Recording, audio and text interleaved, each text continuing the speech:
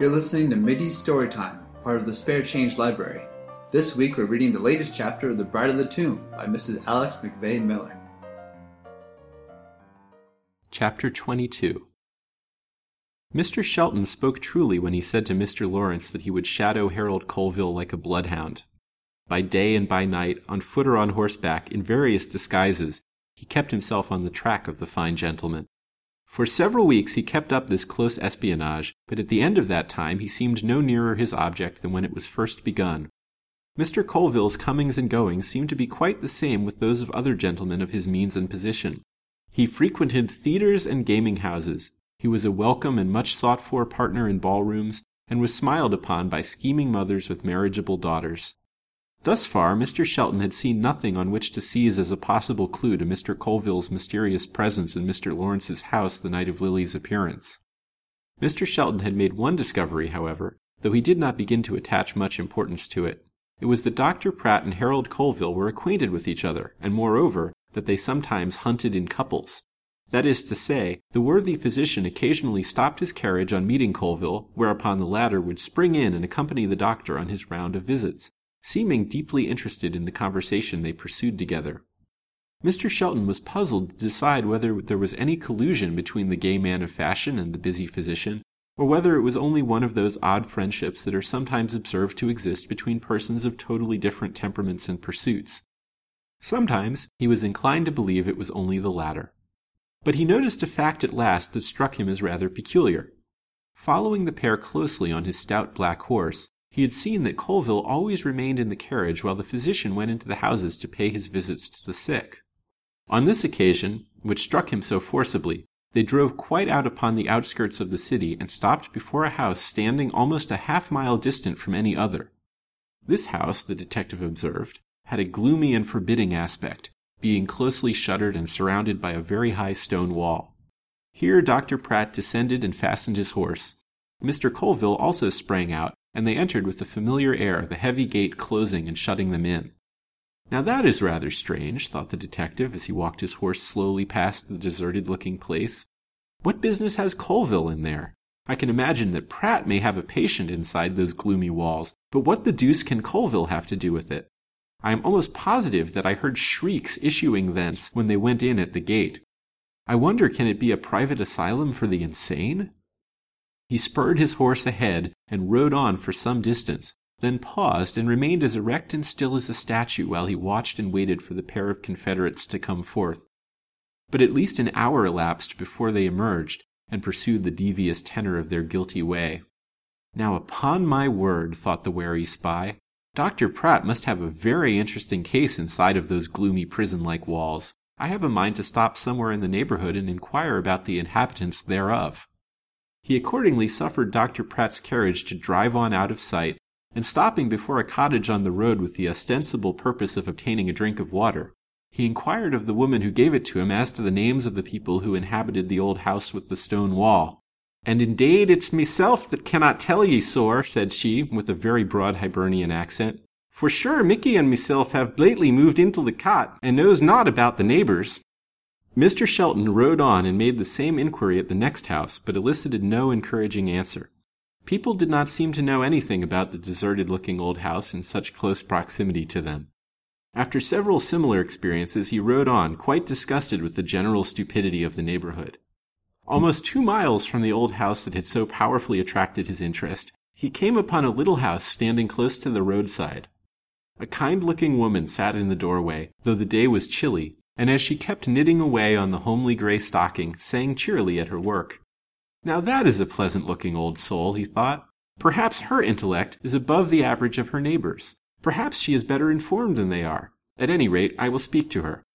He dismounted from his horse this time, fastened him at the gate-post, and walked up the narrow path to the door.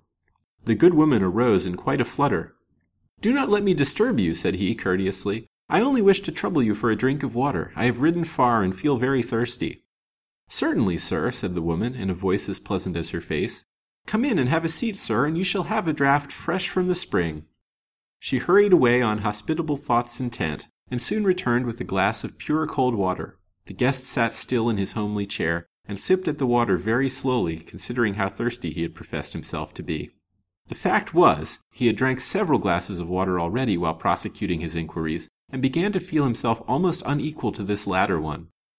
"You do well to sip your water slowly, sir," said the woman, observing him, "for the doctors do say that it is very imprudent to drink rapidly when tired and overheated." Bless the good unsuspecting soul, thought the detective. Aloud, he said very politely, "Yes, madam, I am aware of that fact, and I believe some very severe illnesses have resulted from injudicious gulping down of cold water by thoughtless persons. I always make a point of sipping mine very slowly." "And very right of you too, sir," said the kind soul, approvingly. "Ah, by the way," said he, "I am a stranger in this neighborhood, and I passed a house about 2 miles back that powerfully attracted my curiosity. It was an old deserted-looking building enclosed by a high stone wall. Its prison-like aspect repelled me. Do you know anything about it?" "They do say it was a convent once, sir," answered the good woman readily. "I know the place you speak of, and as you say, sir, it has a very repelling aspect." "Is it inhabited now?" inquired the wayfarer. The hearer shuddered. "That it is, sir," said she, "and by a wicked lot, I assure you." "Is it possible?" "It is quite true, sir. The place has been inhabited for many years by an old couple of the name of Leverett. They have no family at all, and live there alone, having no friends or neighbors, and it is said that they keep a powerful bloodhound upon the place. Strange tales are told of these people, but nothing is known certainly. Both of them are hideously ugly, and many people declare that the old woman is a witch." "Is either of them sick, do you know?" inquired the detective. "That I cannot tell you, sir. They are all very reserved, and hold no intercourse with people around them. I have heard that they are misers and have large quantities of gold buried in their garden, and guarded by the great bloodhound. They might both sicken and die, and not a living soul be the wiser. May I inquire why you asked that question, sir?" asked she. "Certainly. I saw a doctor's carriage standing in front of the gate, and concluded that someone must be sick within." "Perhaps there may be, sir, but I would not have thought they would have called in a doctor. These old witches, like Haidee Leverett, as they say her name is, usually cure sickness with their own herbs and simples. Perhaps they failed on this occasion." "Well, I must be going," said the detective. "Many thanks for your information. Permit me to offer you a trifle for your kind entertainment," said he, politely tendering a piece of silver. "Not a penny, sir. The water costs nothing, and as for changing a bit word with you, why, that's a pleasure to a lonesome old lady like me, with few neighbors and friends. Why, it was only last month that a young thing in trouble passing this way offered me her fine diamond ring to pay for a bit of kindness I showed her. But I refused it, sir. I want nothing for showing a little kindness to the wayfaring," said the good woman, pausing to take breath. Shelton's attention had been caught unaccountably by the mention of the diamond ring. "You stimulate my curiosity," said he, deliberately sitting down again. "The young person must have felt your kindness very sensibly to have offered such a costly reward as a diamond ring."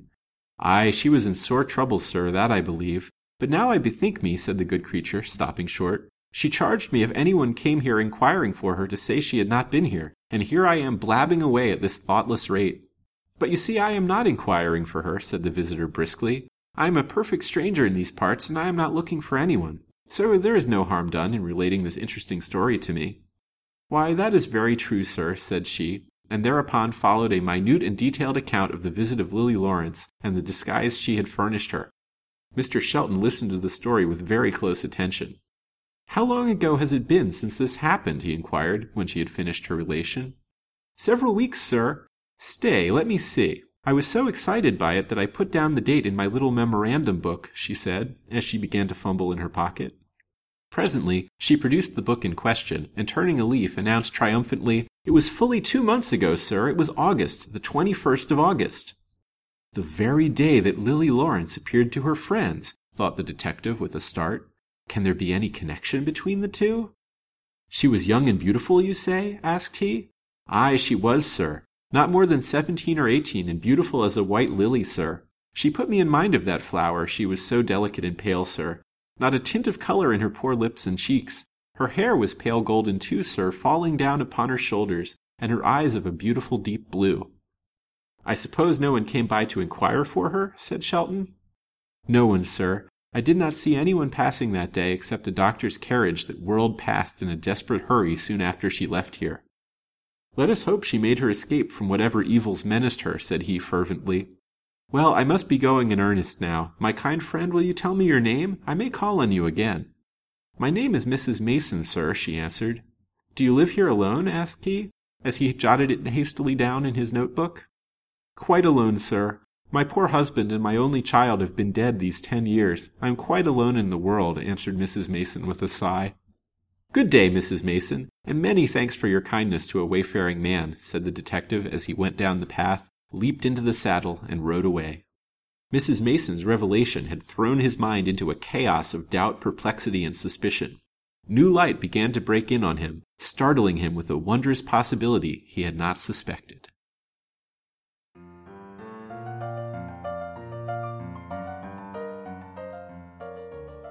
That concludes this week's installment of The Bride of the Tomb. This production of The Bride of the Tomb features the voice talents of Laura Bang and Damian Katz. Chris Hallberg voices the intro and outro narratives. The theme music is The Guava Rag by Brett Donnelly. Mittie Storytime and the Spare Change Library produced by Lancelot Darling and friends. This podcast is brought to you by DimeNovels.org, the Edward T. LeBlanc Memorial Dime Novel Bibliography.